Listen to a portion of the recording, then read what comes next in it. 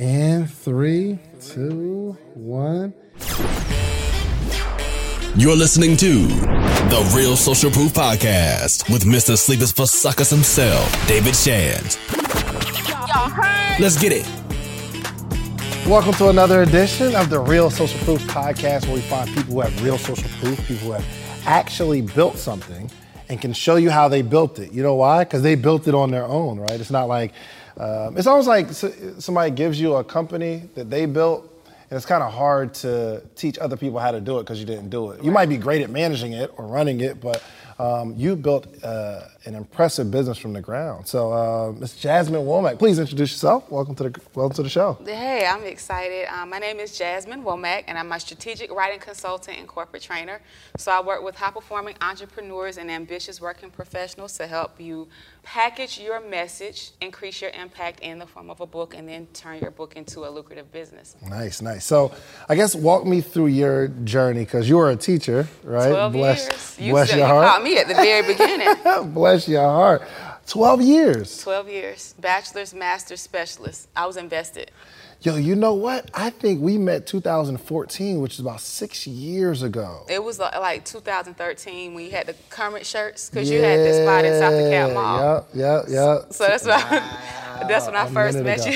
Your journey's been amazing. Yeah, it's been a blessing from God. Yeah. So walk me through. You're a teacher. Like, did you always want to be a teacher? I kind of fell into teaching, honestly. That's a great question. I just knew that I wanted. What did I go to? I'm trying to remember what I went to school for. I don't even remember all that. I think I went.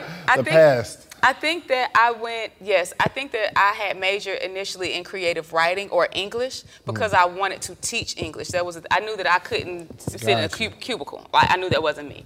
But I wanted to teach English, and so they moved me to the education department, and so that was cool. But the crazy thing about it was that my freshman year at Fort Valley State, I found out that everybody on my estranged father's bloodline was teachers. I found out like my whole entire paternal side of my family that I had never had contact with my entire life were teachers. In your blood. And so my cousin Bezo, he's an alpha. He was an alpha at the school that I was attending, but he had just graduated.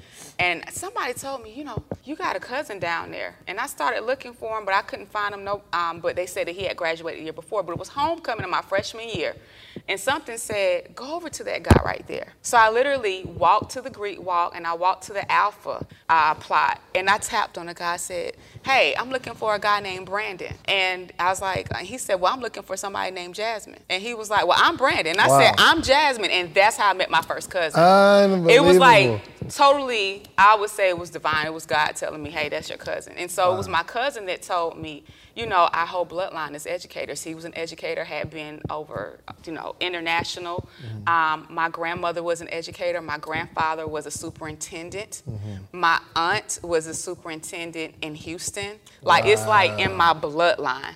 And I didn't know I was 18 years old in school to be an educator. Goodness gracious. And but even like from a kid you wanted to teach, or maybe not a kid, high school, you wanted to specifically teach English? Well, in high school, I didn't know what I wanted to do, but I was always good. I was always a strong writer. So I took AP English, from 10th grade through 12th grade. I always scored very high on writing assessments. I always wrote poems, and that was my jam. Like it was just something I was good at. People struggled in it, but I was just like, this is easy for me. Wow, so you're saying, okay, I wanted to be a teacher. I guess, were you not thinking about like the money, or because I've always wanted to be an entrepreneur. Like, I never imagined myself working a long-term career, right? Except for one time I was working at the Cheesecake Factory, and this whole entrepreneurship thing wasn't working.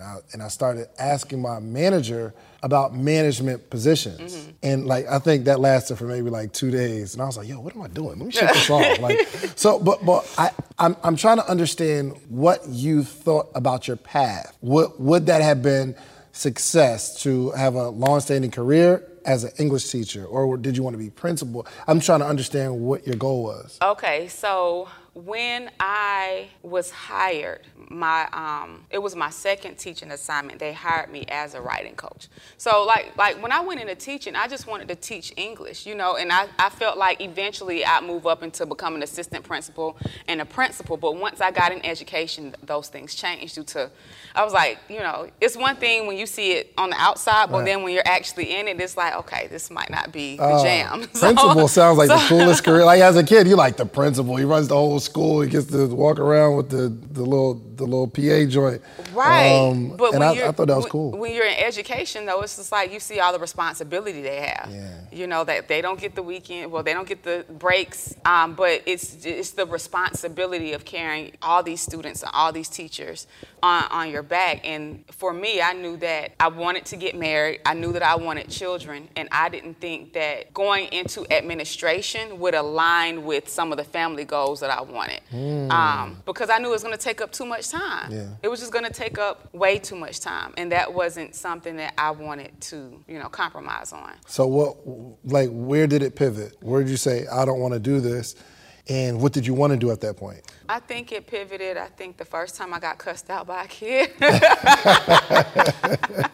I said, I want to make an impact, and there has to be a better way, But no, honestly, the pivot came, I think, about my third year teaching. By that time, I wanted to make more money. I was tired of paying my car note, paying my mortgage, and only having a couple of $100s left in my name. I was tired of having to get part-time jobs because I was working at T-Mobile, or I was working and then trying to build up an MLM on the side. So that's kind of when that started, around my third or fourth year of teaching. I wanted to make more money, and I wanted more time freedom. I didn't like I loved teaching, but I didn't like the politics of it. With some of the things that we were asked to do that I didn't feel were right. I initially went into Title I schools because I wanted to give back to our communities, and I felt like Title I schools, or schools in, compromised areas, so to speak, low socioeconomic areas. I felt like they didn't always have the level of support and quality teachers that they needed. Right. And so I wanted to go in. That was my way of giving back. I want to give back to the community. I want to pour into the kids. I think after a while, it kind of became a little bit draining because at that time in my life, I didn't know how to deal with it. I didn't know how to not internalize a lot of the things that I was seeing a lot of the students experience. I was going to funerals of seeing 13-year-olds murdered and going to their funerals because they were murdered. It shifts you, especially when you know that you tried to contact the parents and you saw the child on this path.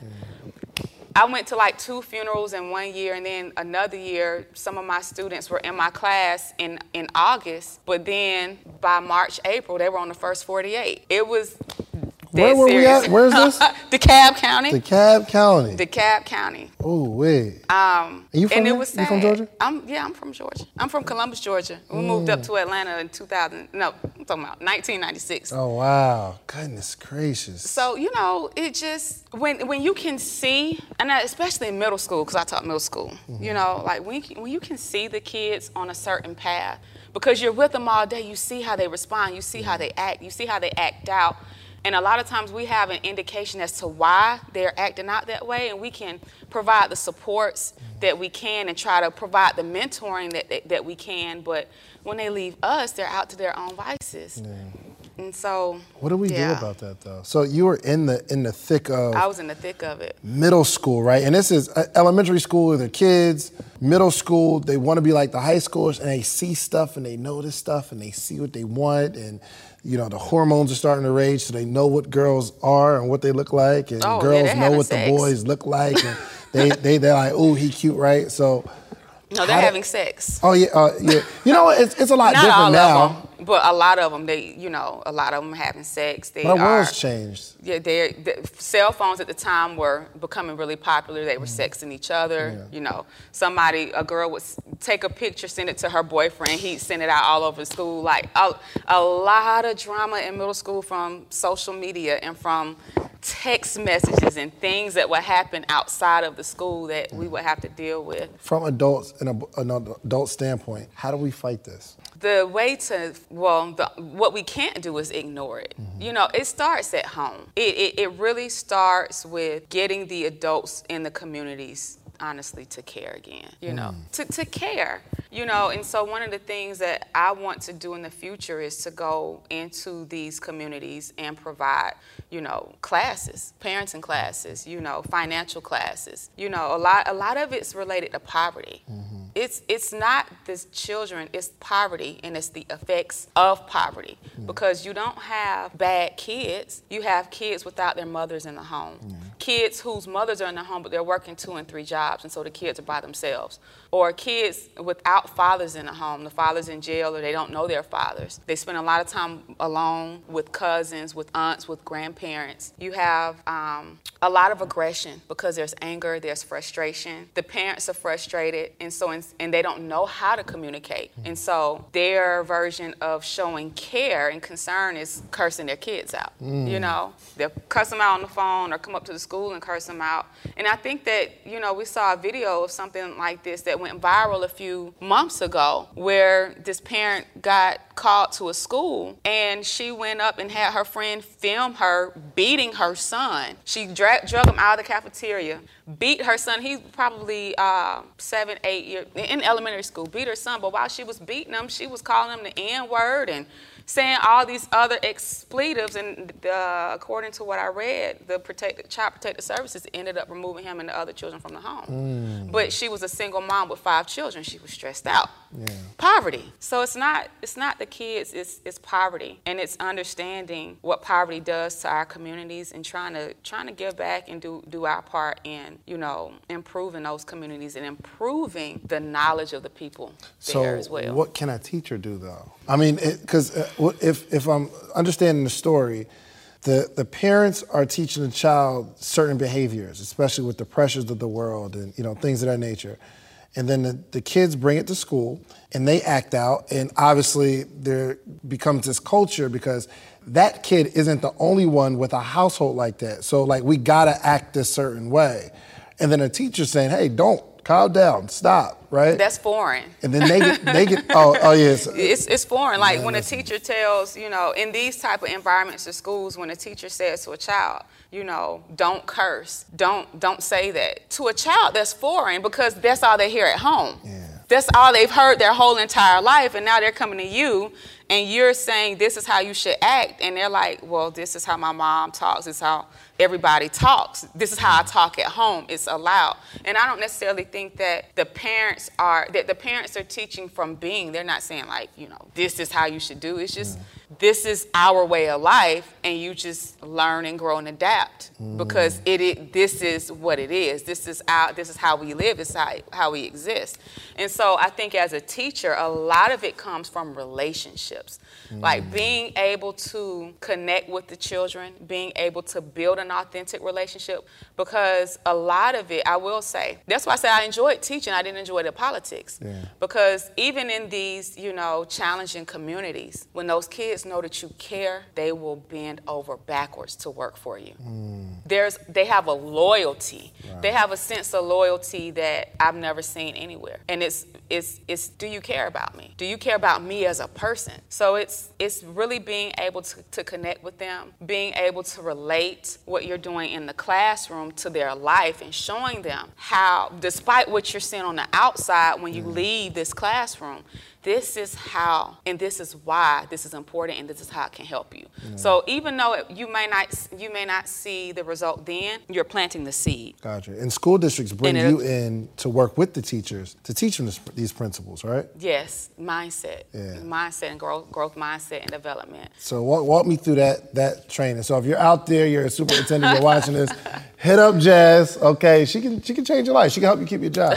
But, so when districts come in to book you to work with their teachers, what are some of the first things you tell the teacher, or you try to work through with the teacher? It's about making impact, and it's about increasing student development and increasing your professional development through personal growth. And so sometimes I didn't wear it today. I wore my publishing page shirt today, but I use the phrase of impact with an E. You know, so this is my framework where I speak about, you know, emotional intelligence, being, you know, like identifying your emotions and like why you feel the way that you feel and what's triggering it.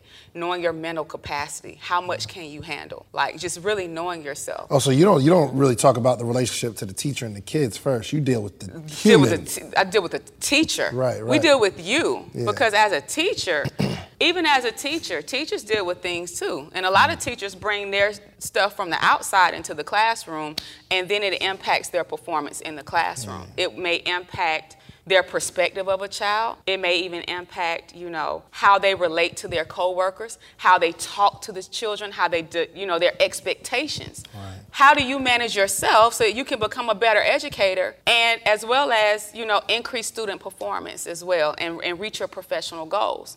And so at the core of anything is personal growth and development. It's becoming a better you so that you can be better to those around you and to those who you serve. Wow. One thing you were telling me is when you go into the schools, one of the major problems is the teacher doesn't think they have a problem. A lot of times they don't. They think that the child has a problem. You know, well, this child only reads on a 3rd grade level, or this child is not able to do this and that. And so instead of meeting the child where they are, and we know we can't fill all the gaps. Obviously, if you're a 7th grade teacher or 8th grade teacher with a child who reads on a 3rd grade level, we know that in a school year, you're not going to move them from 3rd grade to 8th grade. Like we know, but what kind of growth can take place? If you already are focusing on the child's limitations and what they can't do, then your standard of performance is not up here. You have a very low expectation, and so you're going to go into the classroom teaching at that low expectation. You're not going to challenge that child. So you're not going to give them an opportunity or room to grow or room to show you what they can do when they are applied. You know, and it's even being able to know, understanding children's strengths, because a child, you know, may be able to articulate themselves artistically or visually as opposed to in writing. So with incorporating, you know, different learning styles in the classroom, how do you bring the best out of this child so that you can build up their confidence and self-esteem and help them to improve in the areas where you need them to improve, if that makes sense. Wow. It's just like focusing on their strengths and building up their confidence and then connecting it to what you need them to do. I think I see why you're such an effective coach. Because like you see it from a different perspective. So most coaches, a client has a problem. Yo, I want to write a book. And they say, well, this is what you got to do. You do this, this, this, and this. There you go. But do you apply some of these same principles of working with the teachers to work with the students? Because like teacher has a problem, which is a student. And you work on the teacher becoming a better problem solver,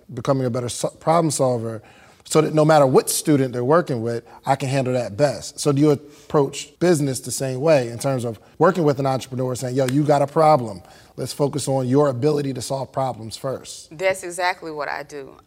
Because we all know that there are so many strategies out there. And at the end of the day, if you wanted to do something, you could go on YouTube, find a video to help you, and then do it. So why isn't everybody at 6 figures? Why are some people publishing their books and actually turning them into scalable businesses while some stay on the struggle bus for years and years and years? The problem isn't the strategy. Sometimes it can be the strategy, but oftentimes, you know, it's not. Because the strategies are out there. What's the difference between people who are successful and the people who aren't successful? You know, I think I learned about Jim Rohn from my husband, and I know that you mentioned him in one of your podcasts one day. And one of the things that I heard him say was, you know, when you want better, you have to become better. Like, if you want more, you have to become more. So it's not all about the strategy. The strategies are out there, so why are you still failing? What in you needs to change so that you can actually get the change that you want to see? For sure.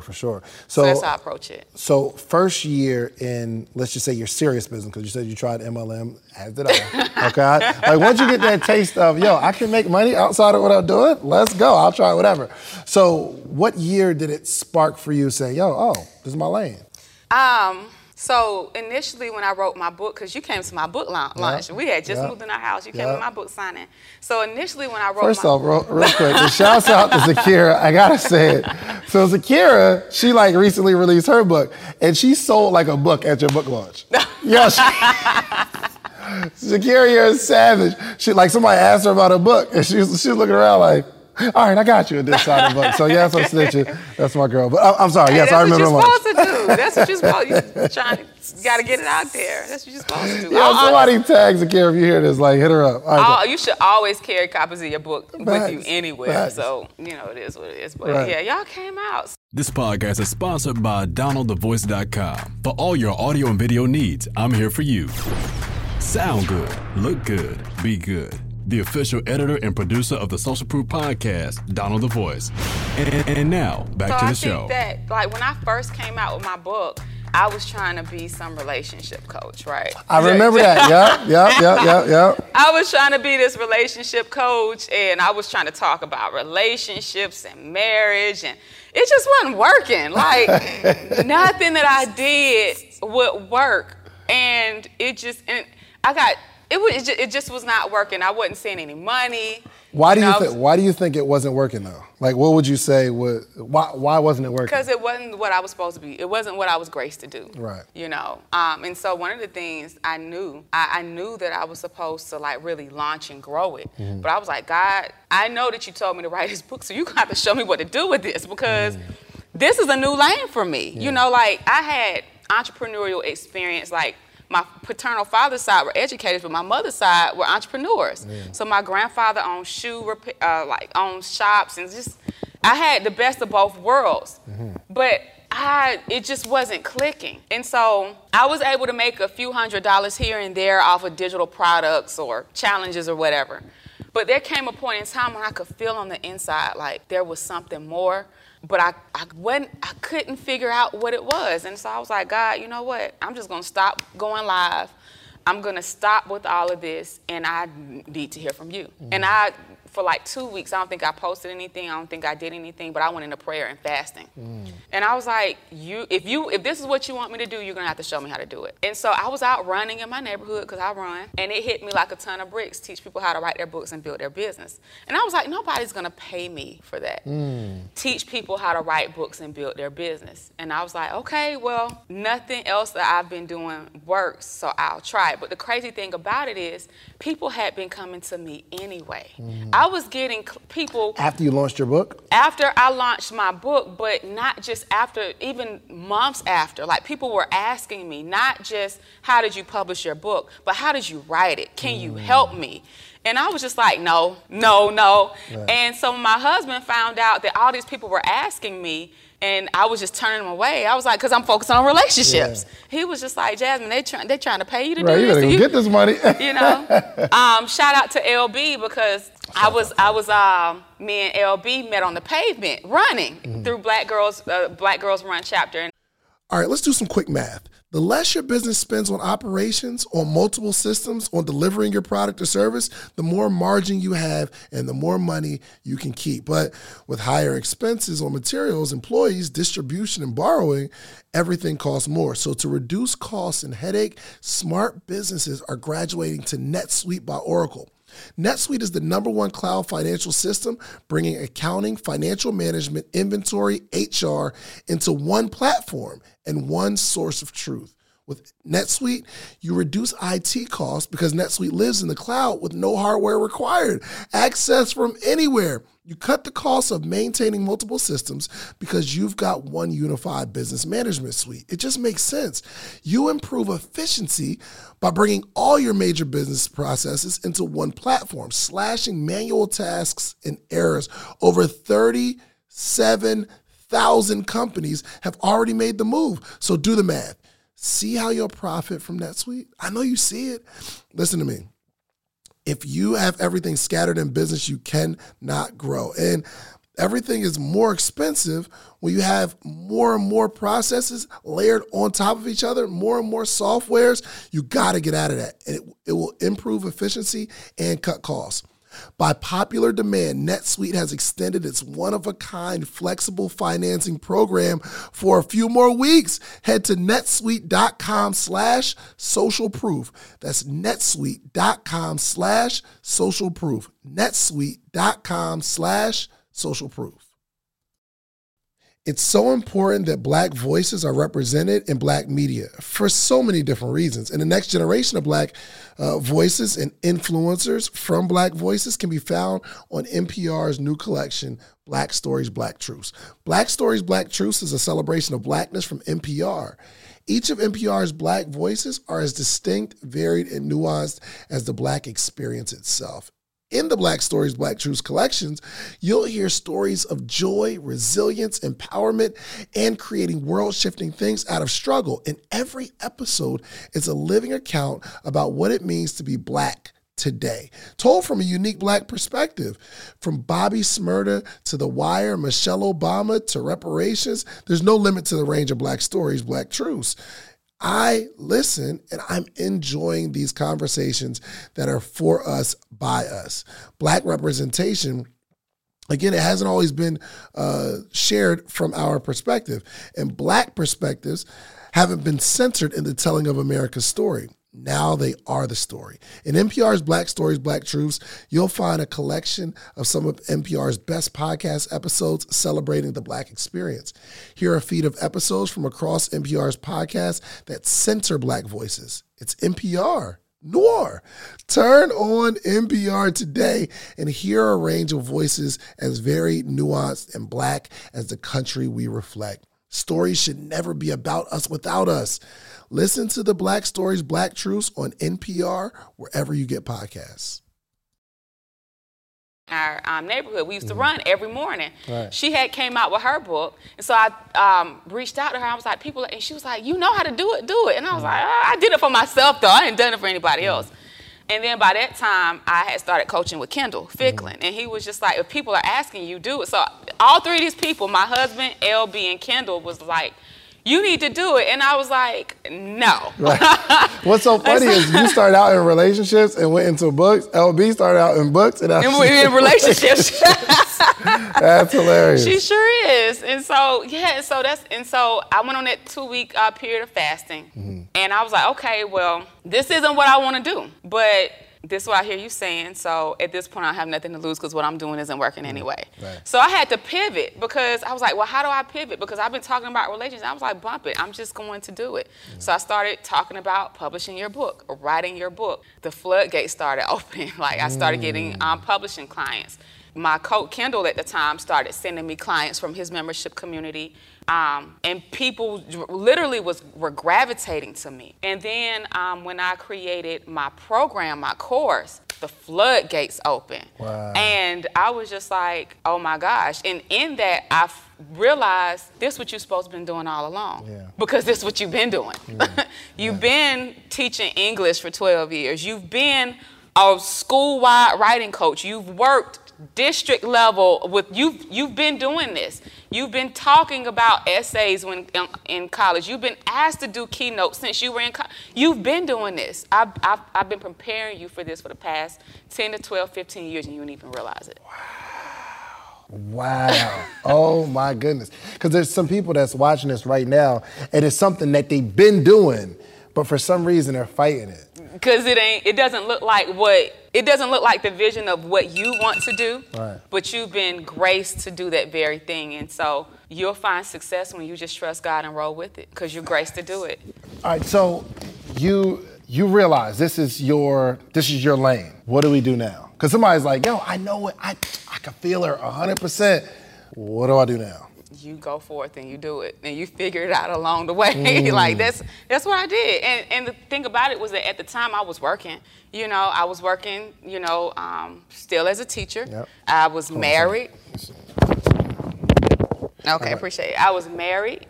Still am married. Have children, small children. So I had to figure it out around all of my other obligations. which I think for a lot of men in the entrepreneurial space, you guys a lot of times just do what you do. But I was coming at it from a different perspective. I was a wife and a mom of small children, you know, so I literally had to figure it out. And I figured a lot of it out through doing, through assessing what was working, what wasn't working, and making pivots.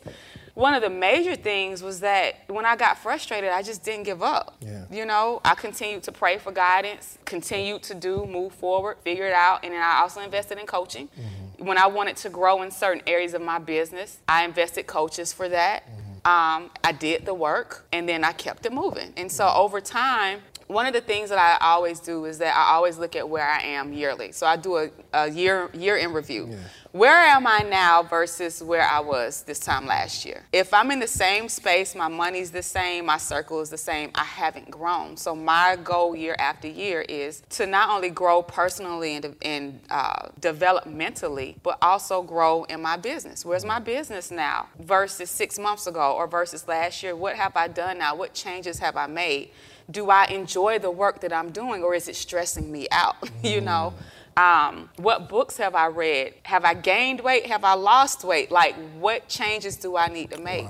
Every year I need to be becoming a better person, a better wife, a better mom, a better business owner. So what is it that you specifically help people with? Well, actually, so let's go back when you first started helping people, because that got frustrating for a while. You're on the same path, just scaling that concept. So what were you helping people with first? At first, I was specifically providing publishing services, meaning that if someone wanted to publish a book, then I provided services to do that for them. Right. And so they come with an idea, you say, okay, this is how you're going to write it, this is the direction, stuff like that? They already had their books written, oftentimes. So these were people, and I only worked with nonfiction authors. I didn't want urban fiction, I didn't want romance, I didn't take children's books. I turned down a lot of money because I stayed true to this particular niche.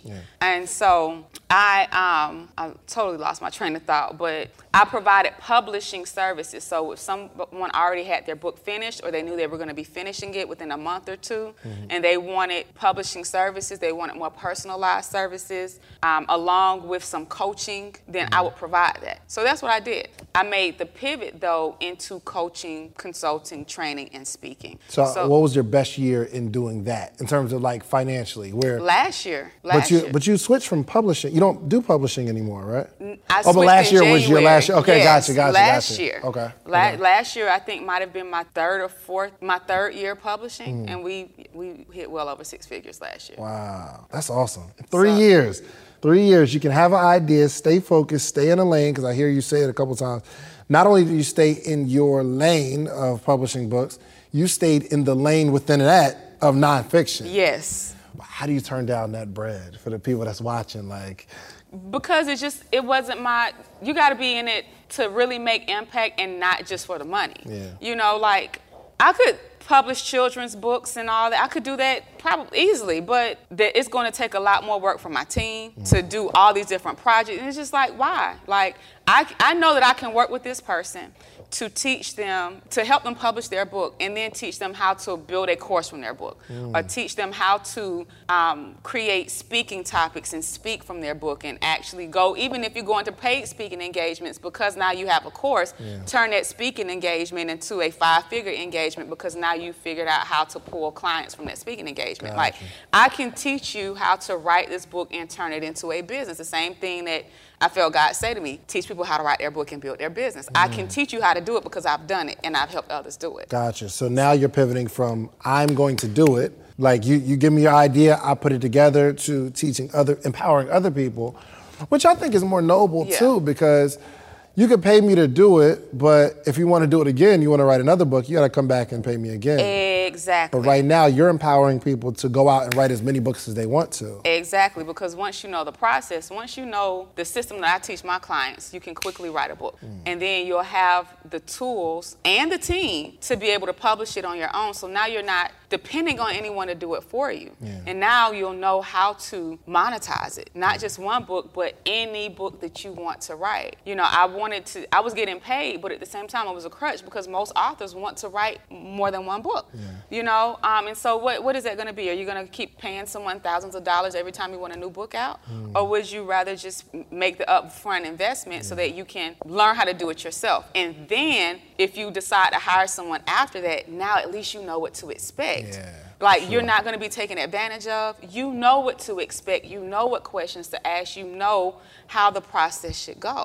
Let me ask you, is this pivot from I think I need to scale my business, or did it come from fatigue? Because working with a bunch of clients, especially in this, because you were kind of just telling me, people will write it, and the crazy thing is while you're telling me, I'm that type of client. Like, I'm like, this is what I want. And then you give me what I want, and it don't give me the feeling. I'm like, all right, let's go this direction. And you're like, David, you better sit down somewhere. So was it more so fatigue, saying, I feel like my time could be better served in a different capacity, or, it's time for me to scale, or a little bit of both? It was a little bit of both. I knew that if I was going to continue scaling my company, like I already had a remote team of 3 designers, 5 editors. 3 designers and 5 editors, and 2 assistant. And so I knew that if I was going to continue to scale, I was going to have to bring on more people. And the payroll every month was 5 figures. And I was just like, I don't want to continue doing this, And then there was also, I wasn't managing projects, I was project managing people. So I found a lot of our time, energy, and effort literally going into billing, having to contact these people because their cards declined. What do we do now because this person has decided that they want to cancel their contract, Now we got to refer back to the contract. Are we going to hold them to it, or are we just going to release them? Like those type of things. This person has paid, but we've emailed them 5 times, 10 times. They still haven't sent over their forms. They still haven't sent us the manuscript. We were supposed to be done 6 months ago. Like it becomes, that was the exhausting part of it, where you realize that what I was saying earlier, when you have the keys of success, but you're still not successful, I'm doing it for you, but you're sabotaging your own progress. So wow. I definitely moved more into the coaching, consulting, and training space. I mean, and even in terms of scaling, growing and scaling. In order to scale, we were going to have to bring on more people, and I just didn't want to do that. Yeah. So I figured out a way to help more people, be more impactful, as well as keep more of my money, and do it with half of the time and energy, and all is well in the world. Wow, so. I love it. So just a couple more questions. You are an entrepreneur, and your husband's not, like full-time entrepreneurship. Right. And I have a similar story. So when I first, started dating my wife, she was like, I love my job. And I'm like, cool, that's what's up. And I was like, but there's no way you're gonna be around this and not wanna be an entrepreneur in some capacity. Like, I just can't see it happen. She's like, nope, I'm straight. And she literally just quit her job a couple of weeks ago. Like entrepreneurial. Congratulations to her, right? Because she's around it so often. So you being an entrepreneur for the last few years, he's seen you quit your job, stuff like that. How is that relationship between entrepreneur, non-entrepreneur? How was it initially? Initially, it was rocky. Really? Like, just to be totally honest,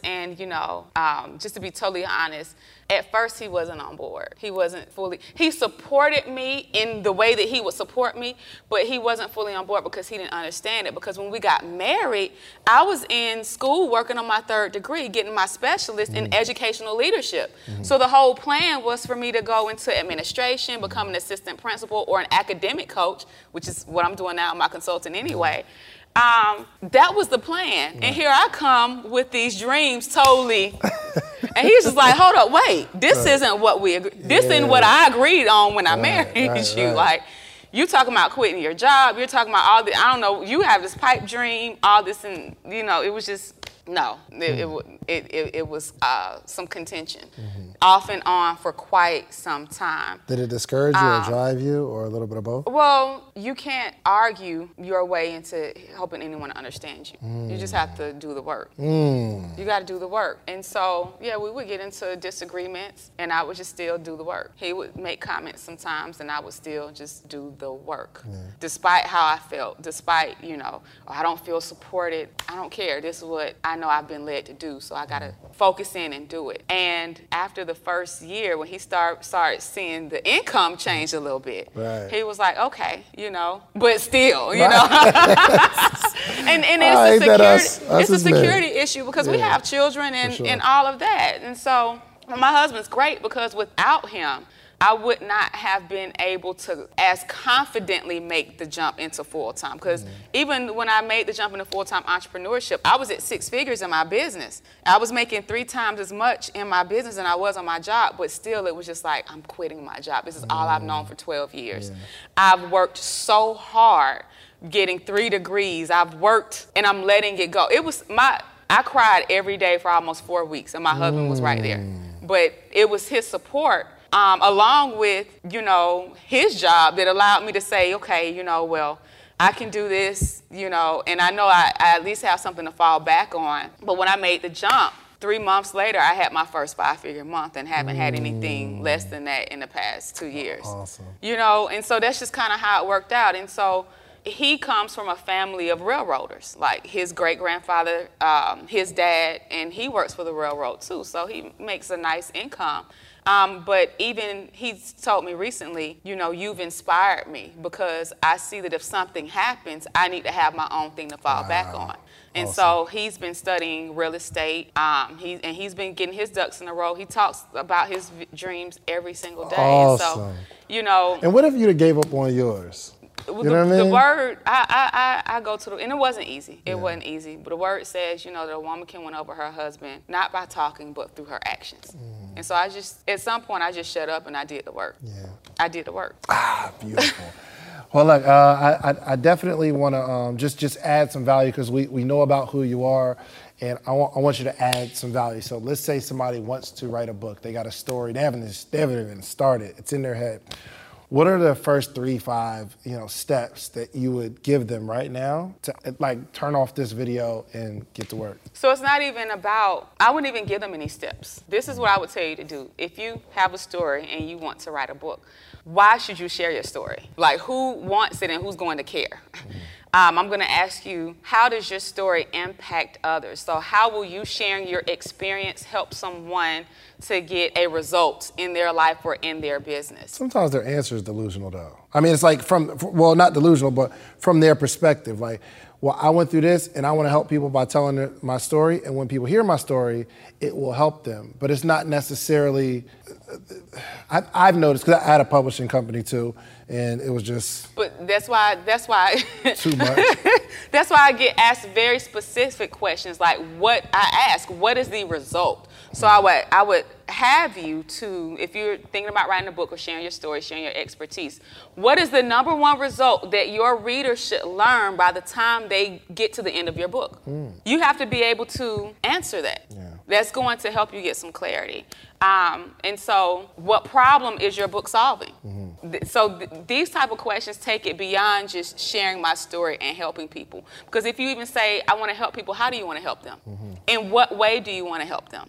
Why is this important for you to help them in this manner? And that's when it goes back to their story. Because I overcame this, and I want to show people how to gain the confidence to leave a relationship. And I was like, now we're cooking. You want to use your book to help people increase their confidence to leave toxic relationships. That's the result. I love it. So it's just so before you even pick up a pencil, ask yourself these questions. Who is my book for? And it's not for everybody. It's for one audience because you need to write your book as if you're talking to one person. Who is your book for? What is the goal of the book? So by the time the reader gets to the end of the book, what's the number one thing that I want them to learn and accomplish? And why does this matter? And once you answer those 3 questions, then we can actually start peeling back the onion, so to speak. You know, peeling off the layers of the onion to determine how we're going to get it done. Gotcha. So talk to me about the person who has a book, and they have already exhausted their friends and family. They sold their 200, their 3, whatever, how many they did, and now we're at a standstill because every author gets there, right? It's about a 30 to 60-day period after launch. For sure, for sure. Where it goes quiet. They're like, I need to do something else. Like, yeah, what do you say to that person? Now, so this is where marketing comes in. So you have to be able to clearly answer those 3 questions that I just asked, because now you have to actually start speaking to your market. So it's being able to determine, how can this book be used? Who needs this? Who needs the information in my book? Where can I find them? What organizations have the people who need this information? What schools have the students who need this information? How can I connect with them? And so then that's when you start pulling out content. You go into chapter 1. Okay, well, these are 3 solid speaking topics that I can pull from chapter 1. I can go and give a 30-minute or 60-minute training seminar or keynote.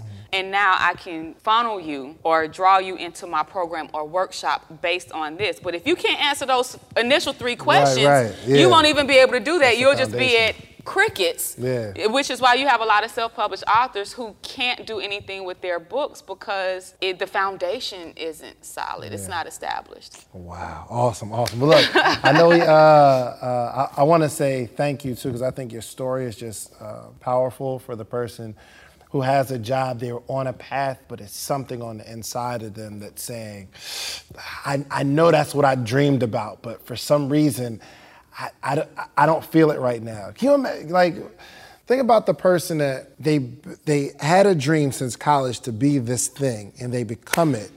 And there's pressure to keep going on that path, even though something's changed on the inside of them. How do you fight that? I had to change. Even people at my job could see it. My principal came to me. She said, something in you has changed.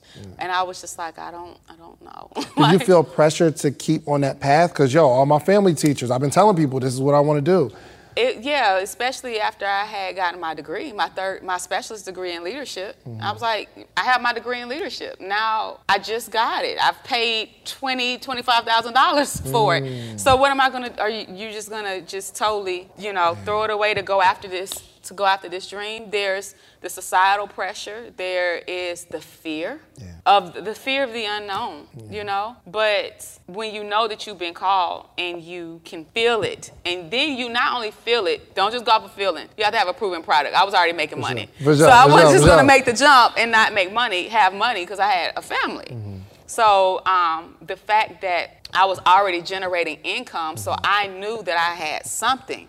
I just had to figure out how to really streamline it and blow it up. I love it. Yeah. I love it. Well, look, give me your, I like to make predictions on this line, because I want you to make a prediction right now to where you feel like you're going to see yourself in the next 5 to 10 years, so that in 2025, I can play this and say, I remember Jasmine said she was going to be doing this, and look, she's doing it. So 5 to 10 years from now, where do you think you'll be? 5 to 10 years from now, I will have a multi-million-dollar coaching, consulting, and training business. I'll be teaching teachers how to become the best version of themselves and just do better in the classroom through being themselves, but I'll also be helping authors all around the world. I love what I do. And I'll be traveling with my family, My husband and I will have our multi-units. My children will be happy, healthy, whole, emotional, spiritually. They'll have their own businesses too. What if they want to be entrepreneurs? They do. They have no choice. We don't work for people around here. Child? No choice. I'm already putting it into my 8-year-old's head. Wow. So just through exposure and opportunities. I love it. They want to do more of what they see. So you put them around other people, they're going to want to do it. So at some point it's like, my mom's talking again. Well, let me show you, let me put you around other kids who are doing it too. That's a fact. I love it. All right, well, please let everybody know where they can find you and why they need to be finding you. All right, you can find me at www.jasmine, it's Jasmine spelled the regular way, JasmineWomack.com. I'm also on Instagram at the Jasmine Womack, and Facebook and YouTube is author Jasmine Womack. And so you definitely need to find me for your daily dose of inspiration and writing and coaching strategies. I love it. All right, give us one gem that you want to tell the people so they can have the best year they've ever had in their life? Honestly, Even though you give dropped it all. like 30 of them this. For me, honestly, my faith was a cornerstone. So, when you do things in your own wisdom, that's when you fail. Give it all to God. When you feel God telling you to do something, I don't care what it looks like or what people are saying. Find the strength within to do it anyway, and the path will become clear as you continue to walk it. There it is. Make sure you follow Jazz and her journey. Make sure you send her a DM. Say, I love this interview. If it helps you, send her a DM, talk to her. Definitely, if you have a story that needs to get out to the world, make sure you reach out to her and she can help. All right, we are out of here. Peace. Save big money when you start your next project today at Menards. Convert your current recessed lighting with energy-saving LED downlights from Fight Electric. They're bright and install easily in just minutes. They also go from regular lighting to nightlight mode with just a simple flip of a switch. Save big on all Fight lighting products now at Menards. Shop our lighting options today in-store and on Menards.com. Save big money